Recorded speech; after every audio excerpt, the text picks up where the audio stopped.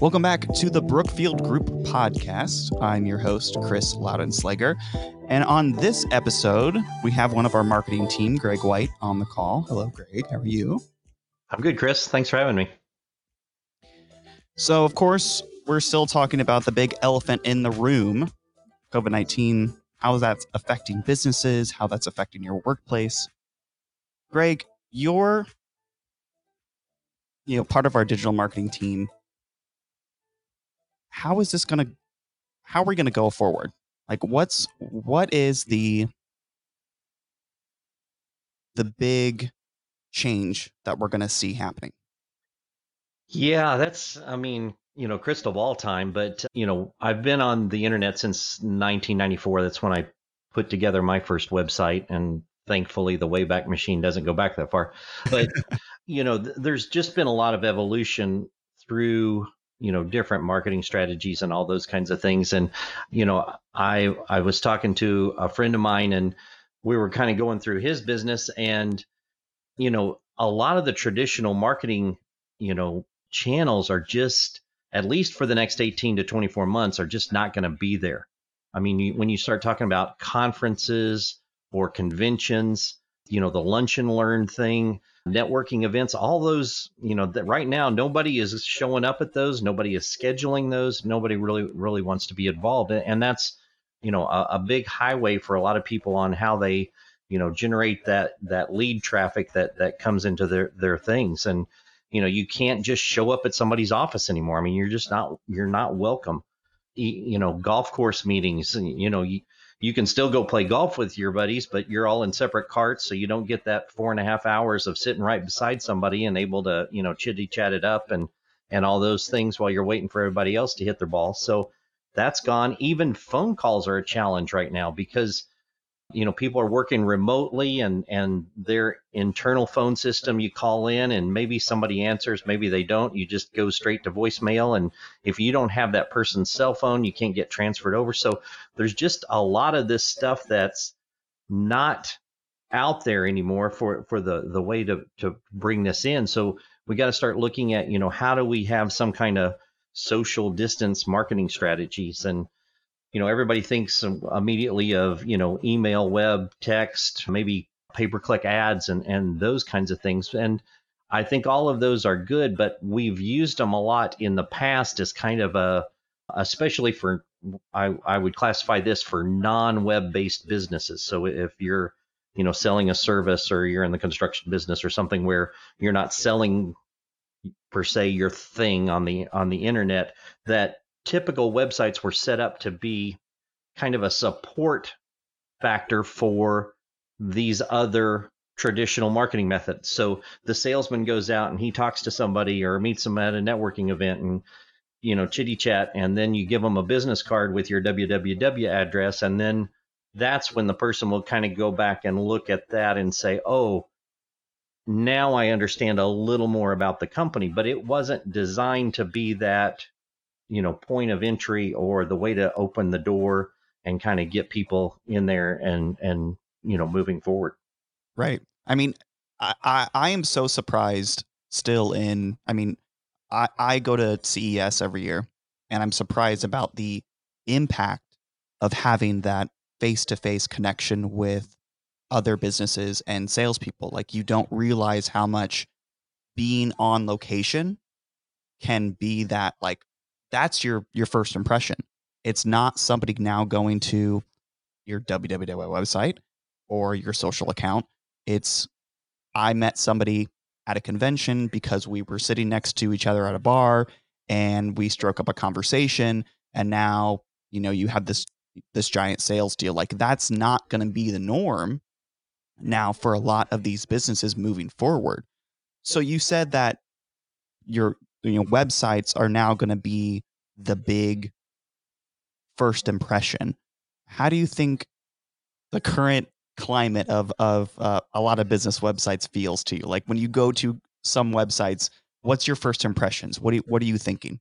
Well, again, I would say that, they're that supporting element. So it's a lot of very generic information. So you're thinking this is, as kind of your brochure instead of, attacking pain points. So what that tends to do is it makes the website more generic. So I've talked to a lot of people over the years and said, well, when we're trying to kind of figure out their business and we say, well, who do you sell to? And it's one of those, oh, we sell to everybody. We sell, ballpoint pens. So everybody who needs a ballpoint pen, we sell to. Well, okay, but that's, probably not your ideal customer. You want an ideal customer who's easy to work with, who kind of has the same values that you have, that, likes to pay on time, and, you get a decent margin on, and the person that isn't so picky that if you put the shipping on label on crooked, that they get, you get a phone call because they're upset that you did that. So, they're, whether you want to admit it or not, there is some sort of a niche that you want to chase after. And most websites today, again, especially in these not internet centric businesses, just don't do a good job of talking to that customer on their website. It's all about me. It's, here's our about us page, here's our history page, and it's all of this. I'm talking about me, the business, me, the business, me, the business, and I'm not addressing what are your pain points. Here are case studies that we've solved. And, there are some companies that do that a little better than others. We're getting people to do more testimonials and those kinds of things. And that's helpful. But that's, I think, the big shift that we've got to see is these generic, blah, blah, blah informational websites. They just need to be, buggy whipped or put out the way of the dinosaur. Right. I keep thinking about a lot of these like big direct to consumer brands, like Blue Apron and Keeps and like Lisa mattresses, and all the stuff that I hear on podcasts, where they're very forward thinking. They are like getting you to go, you're seeing them on Instagram and you're going right into purchasing. I mean, it's not as simple in the B2B world, where you maybe have contracts involved and larger scale rollouts. Are these kind of direct to consumer brands doing it right before everything happened? I mean, what are your thoughts on some of these brands that you're looking at? Well, I think in the ones that you've talked about specifically, is what they are very good at doing is building a relationship, and they're building out a picture in the person's mind of what doing business with them, or by doing business with them, what the result will be.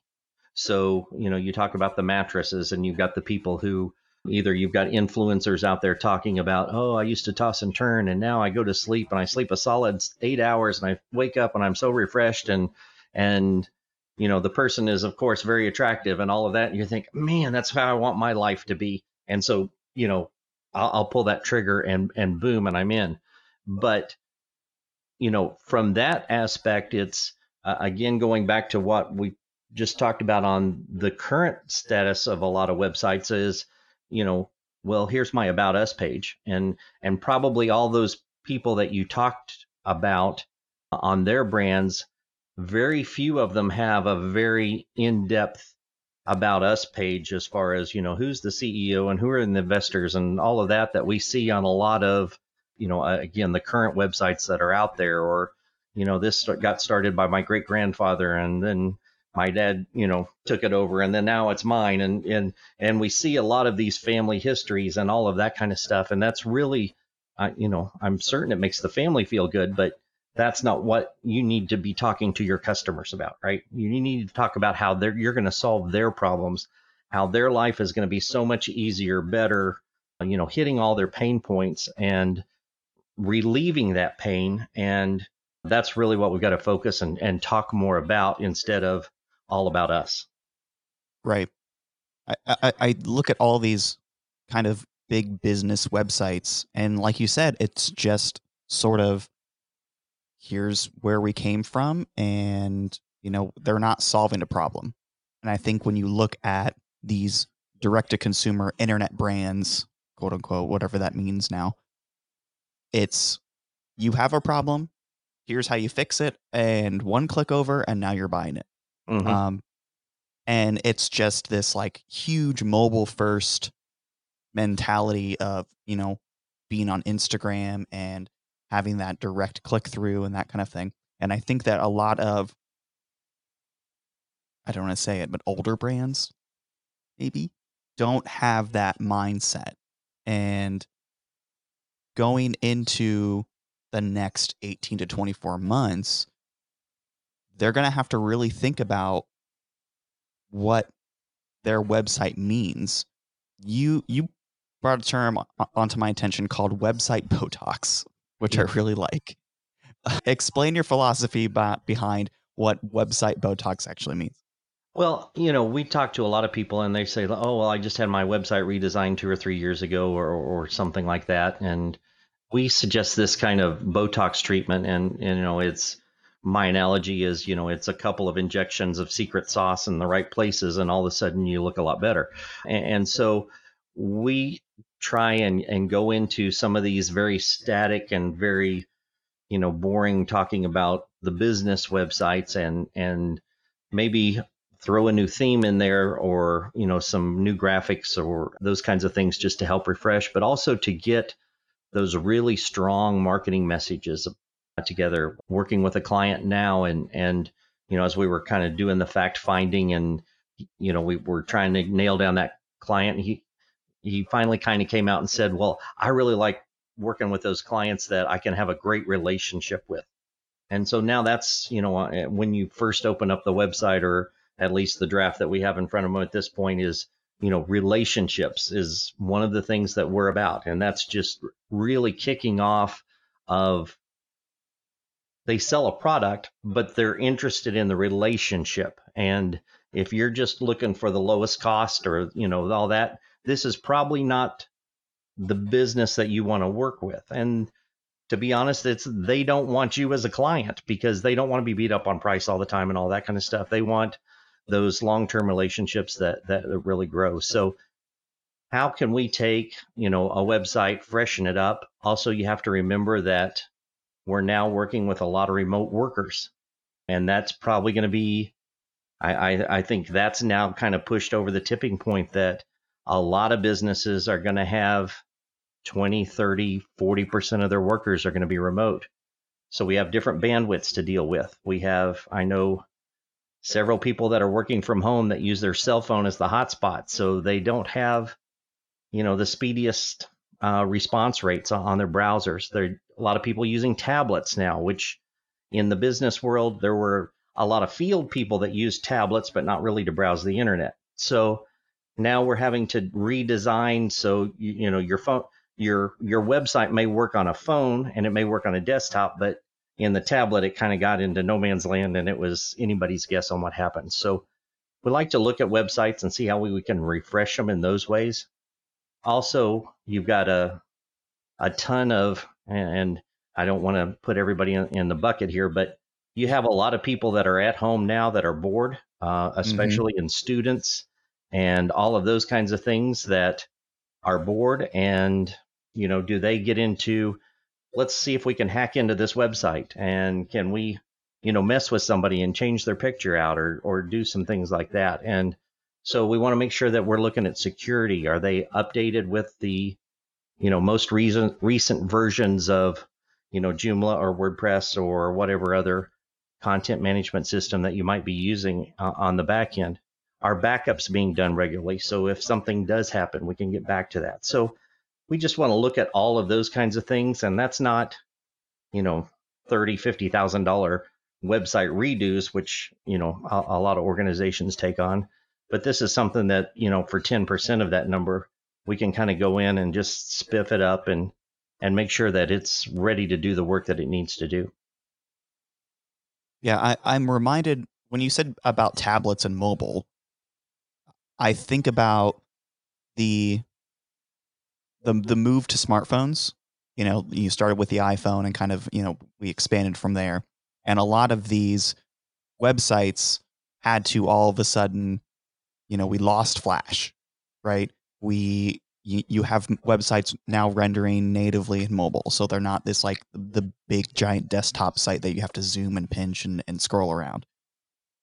And now that tablets and these kind of ultra portable devices are becoming a big thing, designers and websites have to think about, well, what if this looks like on somebody's iPad? Can they get to our forum and fill it out, or can they get to the chat? Is that working? There's a lot of different factors that you have to think about.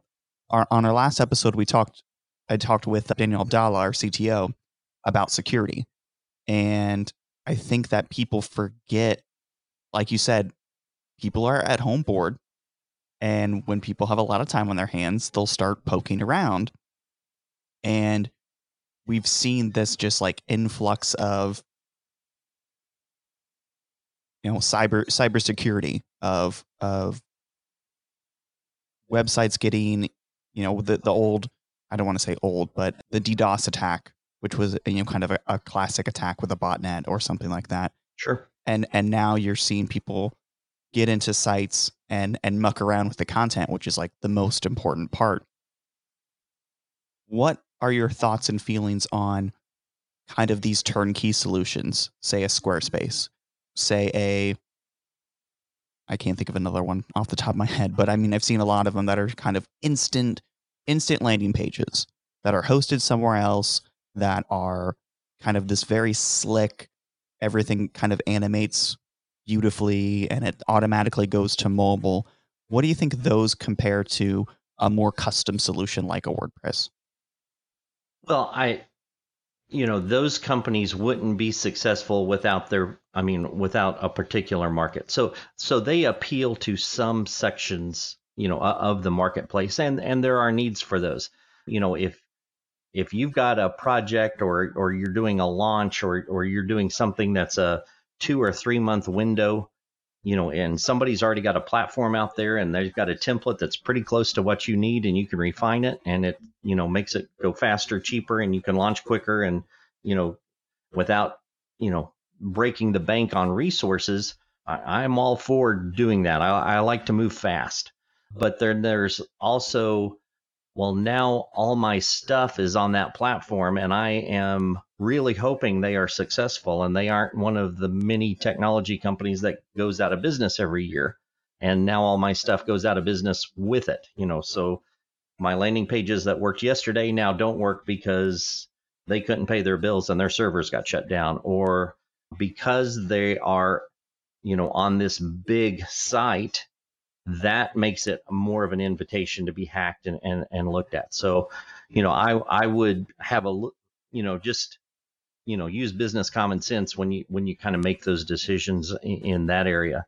But, I think on the security side, one of the things that you've got to look at is, with this change and the number of people that were laid off, how many people that were laid off now still have admin access to one of your accounts or to your website or whatever.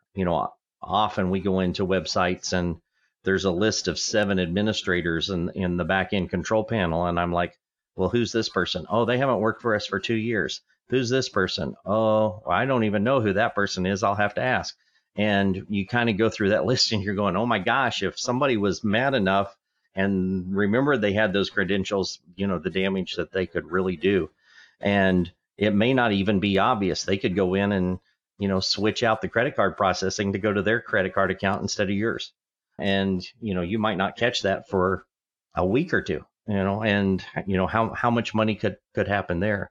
And I can't tell you the number of times we go into an account and we're like, okay, we need access to your Facebook. And it's like, well, somebody set that page up 4 years ago and they left and they're not happy with us and they won't give us access, and so getting those ducks in a row is just, extremely important on, to keep your business continuity going, to make sure that the right messages are going out at the right time. Even with this change, one of the things that we've been talking a lot about is, I have a big email list. Well, how much of it is still valid? Because we know there's 20% more people on unemployment that were. Are they still even working for those companies? Can they get access? Can they read those emails?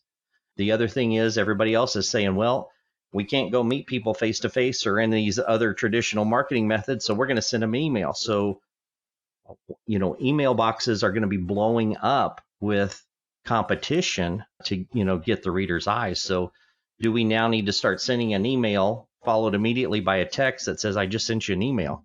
Or do we need to start looking at what are the other business friendly avenues to communicate with people? Would they use Facebook Messenger or not? Would they use one of the WhatsApp or one of the other services to be able to send people to? So lots of stuff that we're still kind of feeling around for, but not not totally certain. And again, like I said, it's crystal ball time.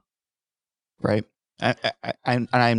I'm definitely feeling that email inbox influx of things. Like you see just every other day, it's another company. It's something else that is trying to grab your attention, Mm-hmm. and you get fatigued, right? Like Absolutely. some. I know that Gmail does this, and they filter out promotions automatically. So sometimes you don't even see that. So how is that really the effective way to contact your customers if they even don't even see the email? And when they do see the email, they go, well, there's another marketing email that I don't really need. So, Well, but uh, I mean, there there are marketing emails that you don't really need and you didn't really want, but there's also marketing emails that solve a huge problem for you. And if you saw them, you'd think, "Oh wow, I really want to be part of that." And that's, I mean, email deliverability is, we could have another 3 podcasts on that. But yeah, you know, the what I would say is right now, the prettiest emails usually end up in those promotion folders because Gmail says, "Oh, regular people don't send emails with big pictures in them and in HTML with borders and all of these different, flowery things going on, and they look fantastic, and somebody in marketing got a pat on the back for it looking so good, but what really counts at the end of the day is, did it get delivered, and did the person read it, and have the opportunity to click on whatever call to action that you had within that. So there's a lot of those strategies that we can help people with too. Is how do you get always into that inbox and not on that promotion tab or not in that spam tab and all those kinds of things. But it's this coordinated effort on this social distance marketing strategies that we're looking at of, how do I stay in front of that client? How do I be relevant to them? One of the buzzwords kind of being thrown around now is intimacy. And how do they feel like they're part of our community as a business?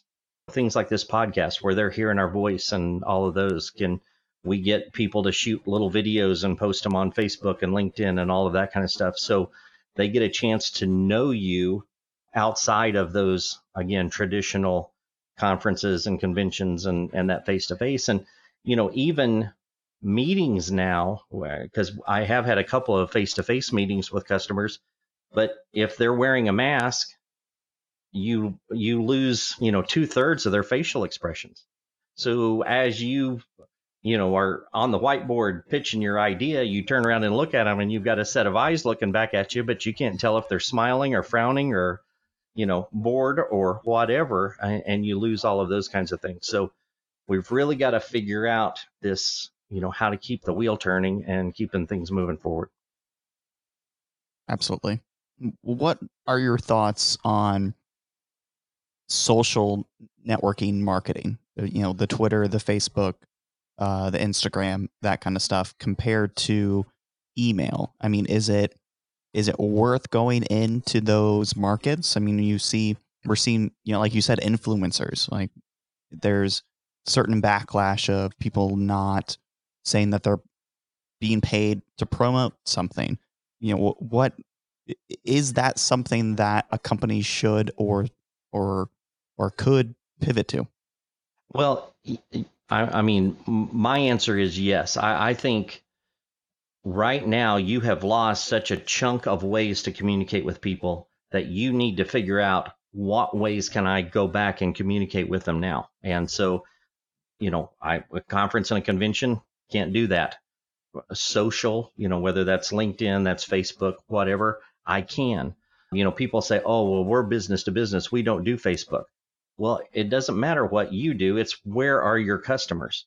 So if I come to your website and I'm browsing and it's for, you know, XYZ manufacturing widget, but then I jump over to Facebook to see what my grandkids have been doing lately, if there's a chance for me to pop up a little ad that says, hey, don't forget, we're, got a special this week on XYZ widgets, then, that's where your visitor is. So people that draw these lines in the sand that say we don't go there, you have to figure out where your customers go, and you have to go meet them there now, and not in the physical sense, but in this internet digital sense. And I think you have to have multiple swim lanes and have them all going at the same time. You can't say, oh, we're doing this web thing, and oh, we're doing social as a different thing, and we're doing email as a different thing. They've all got to be integrated and tied together and mesh like wheels on the machine to make it all go. Yeah, I think that conversion rate that happens on social into the actual company is a huge opportunity for a lot of people, where they're like you said, they're just browsing Facebook, or they're just browsing Instagram, and all of a sudden there's something that's like, oh, I mean, this has happened to me all the time. I'm going on a website and I see an ad for some tool that I could use in my work, and I go, huh, that's interesting. And then all of a sudden now I'm on their website. Now I'm going to their contact page, and they now have a lead because of their social presence or a presence on another site. What are some services or tools that people could use to really track people coming into their website and what they're doing, what they're clicking on? Yeah, there's a handful, and again, it kind of depends on what you're trying to accomplish. So I hate to throw out tools just for tools' sake. You're going to bend my arm, and I'm going to do a couple of them anyway. But back in the day when Photoshop first came out, and it was, oh, you've got to buy Photoshop, and a lot of people did that. And at that time, it only worked on the Mac platform, which then, okay, now I got to buy a Mac, and then, but the rest of my network is all PC. And so there were all of this hardship of, well, somebody told me to buy this tool, and I went out and bought this tool, and now it's caused all of these other problems. So that's my little bit of reservation here on just jumping in and saying, oh, buy this tool or that tool, because it may not be solving the problem that you have. It may solve somebody else's problem, or somebody else's thing may be the neatest in the world. But there's a company out there that's called Albacross, and I don't know if it's a .com or .io right off the top of my head. So the Albacross software is very nice, that it will go out, or you put a little piece of code on your website, and it's easy for your tech people to do, or most anybody that works with websites quite a bit. And it will actually tell you the company that came to your website. So if you put out a proposal for, let's say phone systems, we'll just kind of be generic, and you've put together this, 20-page RFP, and or you're replying to an RFP, and you've put all of that out, where Google Analytics will sit here and tell you that you got this much traffic on a certain day. Their software will actually tell you what companies came back and visited your website. So if you're following up and you're saying, have you guys made a decision on my product yet? And they said, well, we're still investigating and we're looking around. But then you get your report from Albacross, and all of a sudden it shows, 5 different visitors from that company's IP addresses have visited your website. You can say, oh, they've read my proposal. Now they're checking out our website to see, and maybe that is a trigger point for you to make another phone call, because you can kind of look at those things. Also, as we're collecting more and more information off the internet, there are several services out there. Clearout.io is one of them, that will actually go through your email list and tell you which emails are good, which ones are bad, which ones are deliverable, which ones aren't. It'll tell you, if you've got a webmaster.xyz.com, it'll tell you that's a catch-all address, and for deliverability, again, you probably don't want to send to those kinds of emails because they won't get opened and that'll affect your authority and your score and some of those kinds of things.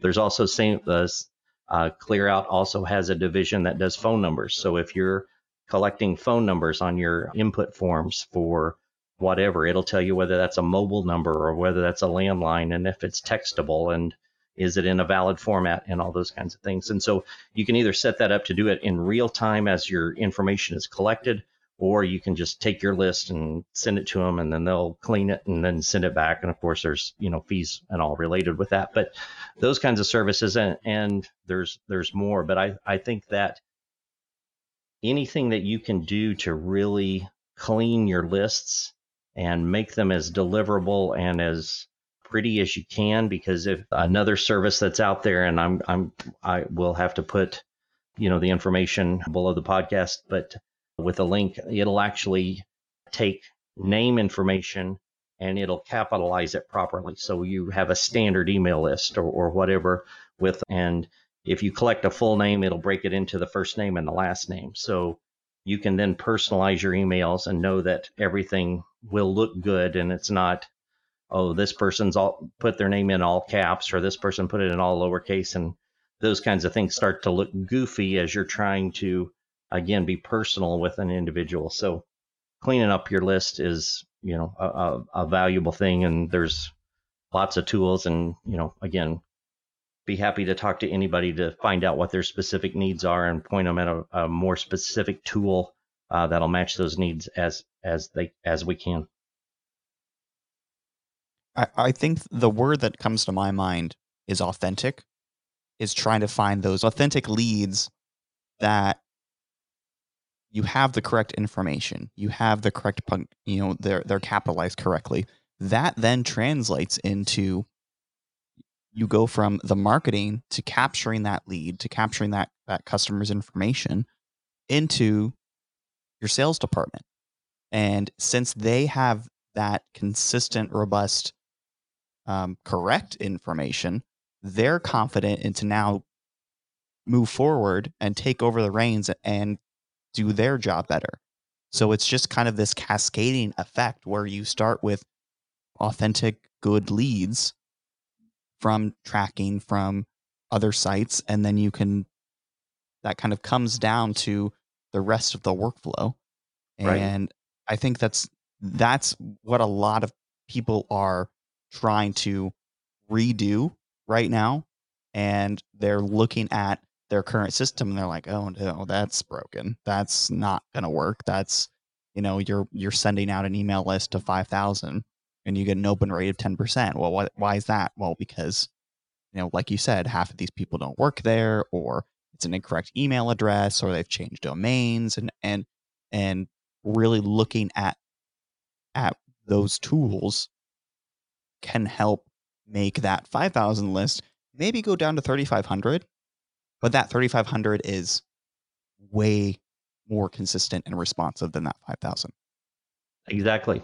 And there's some new technologies out there, just to kind of, again, wet your whistle, but maybe for another podcast another day, that you can actually take some of those. So you send an email and I send that email to you, Chris, and you open that email and you click on it and you come to the website, and now I can put your name or your company name actually in the web page that you're visiting.